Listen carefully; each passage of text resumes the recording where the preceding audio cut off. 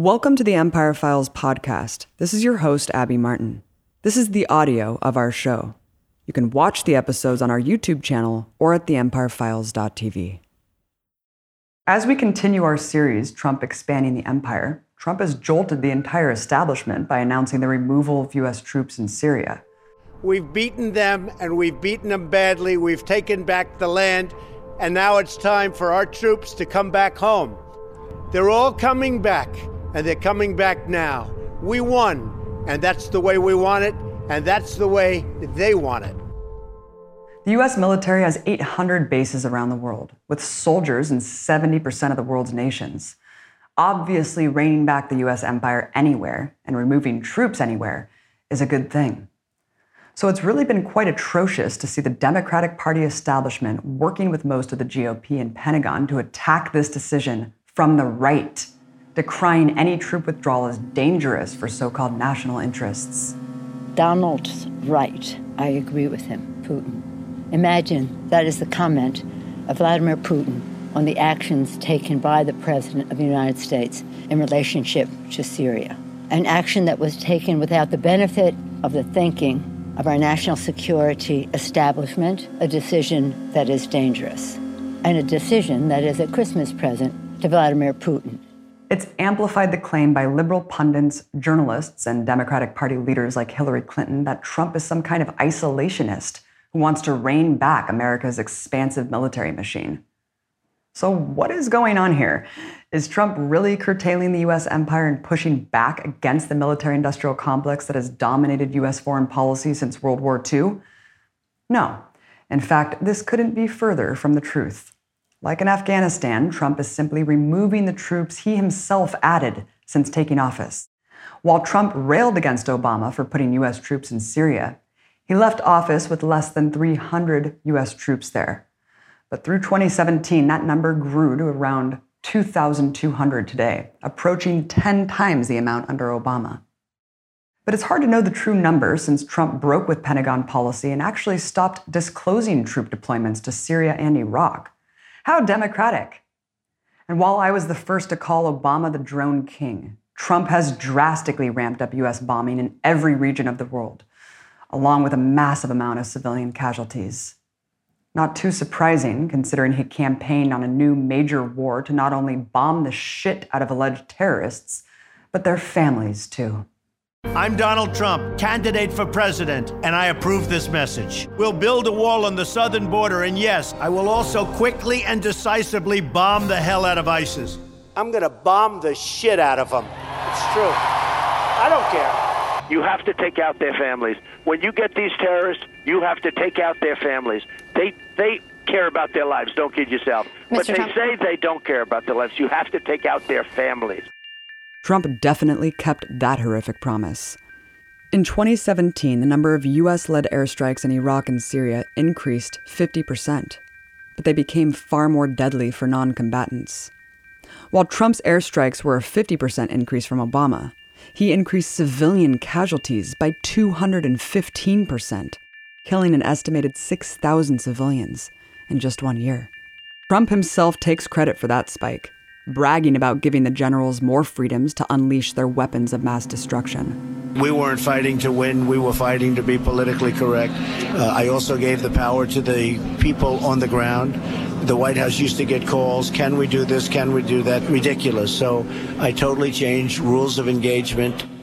And let's just get this out of the way.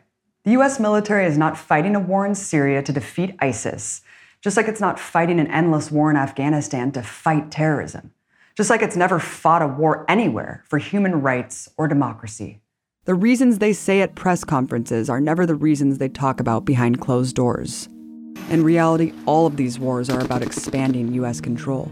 Syria has been a target ever since they won independence from British and French colonialism in 1963. And along with other pan-Arab victories in the region like Libya, Iraq, Egypt, and beyond, they were all on the chopping block for American capitalism. Trump has also slapped 287 new sanctions on Syria, showing he's continuing the policy of crippling the Syrian state and population. Let us not forget that Trump's first foreign policy act was crossing another line Obama was too scared to do, launching strikes against the Syrian state from his dining room at Mar-a-Lago. It's the type of escalation that could lead to a new world war, but was flippantly carried out over chocolate cake. The U.S. empire's proxy in the Middle East, Israel, carried out even more bombing. Trump ushered in a new phase where Israel began targeting Syrian forces, bombing them at least 10 times in the last 2 years. These airstrikes would likely never have happened without approval, assistance, or orders from the Pentagon. Remember, Trump didn't announce an end to the U.S. operation in Syria. He simply said he's removing 2,000 troops. Nothing about the continued bombing, which he dramatically escalated in his first year. And even though bombings dropped in intensity in 2018, after there was basically nothing left to bomb, large numbers of airstrikes continue, contradicting the claim that the war is over. In the last 2 weeks of 2018 alone, the Pentagon says it carried out over 1,000 engagements in Syria and nearly 500 airstrikes. Nothing about supporting its foreign surrogates, like Turkey, to do all the dying in place of U.S. troops. Trump has been pushing his far-right collaborator Erdogan to purchase vast amounts of U.S. anti-aircraft weapons, no doubt for proxy aggression against Iran, Russia, and Syria. Not to mention there are over 5,000 private mercenaries in Iraq and Syria already working for the U.S. Trump has said nothing about removing them. And even the withdrawal timetable keeps changing.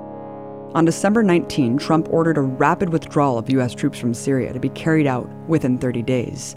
4 days later, he tweeted that rapid withdrawal is now a slow pullout. Sarah Sanders also reassured the war-hungry press that U.S. forces would be ready to re-engage at a moment's notice in Syria. Trump even sent his cretin John Bolton on an apology tour to assure Israel that the U.S. could leave some forces in Syria indefinitely, while building up troops in Jordan, Iraq, and Turkey to fight Iran. Trump bizarrely diverted questions about the changing timeline by criticizing Obama for not bombing Assad. Yeah, I never said fast or slow. What's your timetable? When do you want troops to be out? I don't know. Somebody said 4 months, but I didn't say that either. Obama gave up Syria years ago when he didn't violate the red line. I did when I shot 59 missiles in, but that was a long time later. And when President Obama decided not to violate his statement that never crossed the red line, and then they did, and he didn't do anything about it.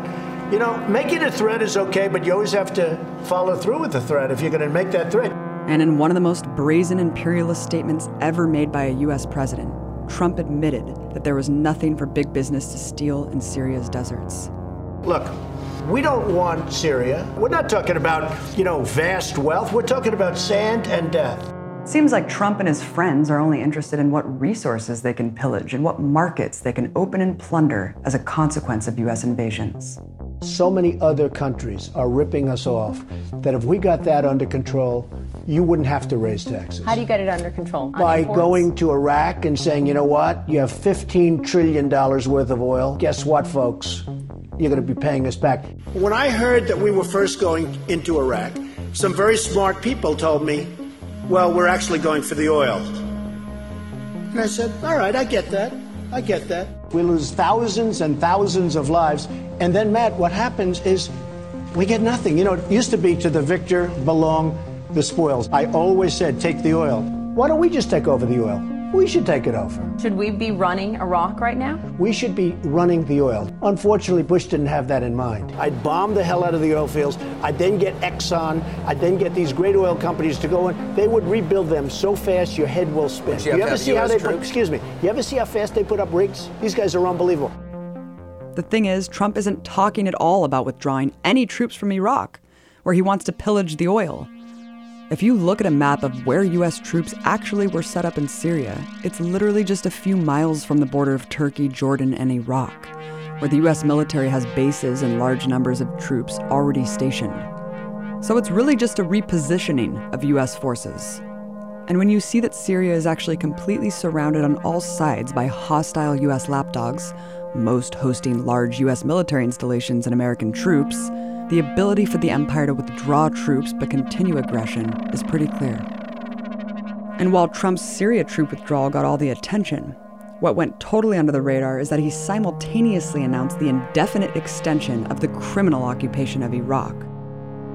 There will be a strong, deliberate, and orderly withdrawal of U.S. forces from Syria. Very deliberate, very orderly. while maintaining the U.S. presence in Iraq to prevent an ISIS resurgence and to protect U.S. interests. Trump campaigned on opposing the Iraq War from the beginning. The reality is he was actually just for the war being done the right way. But we have an idea who the enemy is, and a lot of times the politicians don't want to tell you that. Are you for invading Iraq? Yeah, I guess so. I wish it was. I wish the first time it was done correctly. But it doesn't so much matter what Trump said about Iraq before he had any political power. Now that he's commander-in-chief, what he's done is all we can go by. By the 2008 election, public opinion was deafening. The people wanted troops out now. It's a central reason Obama was elected. Under Obama, the number of troops precipitously dropped from around 180,000 soldiers to just 5,000 through the last years of his tenure. While Obama did start adding larger troop deployments in 2016 to, quote, fight ISIS, Trump came in and hit the gas.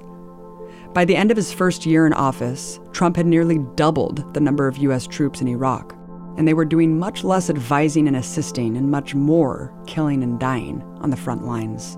So much so that more U.S. troops have been killed there during 2 years of Trump than in the previous 4 years combined. 37 soldiers have lost their lives for Trump's ISIS mission, but you would never know it by watching the news, as if the war is long over. Trump essentially cemented a new Iraq war, and doing so means that at any moment, it could escalate in size and violence. U.S. presence there is a powder keg ready to blow.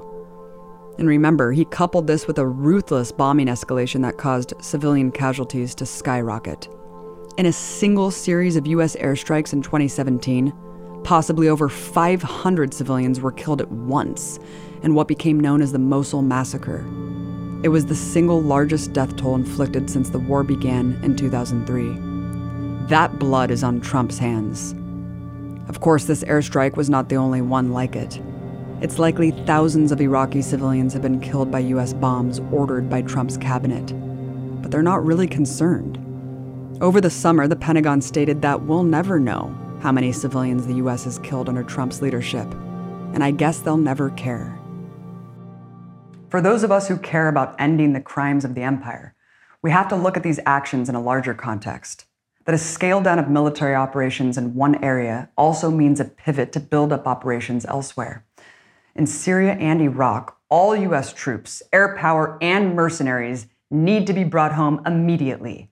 Not these minor reductions in favor of more bombing and sanctions that Trump is giving us. While nobody should oppose the fact that Trump is removing these troops, we shouldn't give him credit either. He's the one who ramped up bombing, ramped up troop numbers, and ramped up death and destruction in the region. Trump is a war criminal, and that's what he will always be for the aggressive policies he's caused, where millions more are now suffering under the boot of U.S. domination. A real end to these criminal wars won't come from any president or member of either ruling class party. It will come from the only force in history that has ever won progressive change. A grassroots movement of millions of people in the street demanding it. Thank you for listening to our Empire Files podcast. Help keep us independent and ad-free at patreon.com/empirefiles. And be sure to catch our newest episodes by subscribing to our YouTube channel.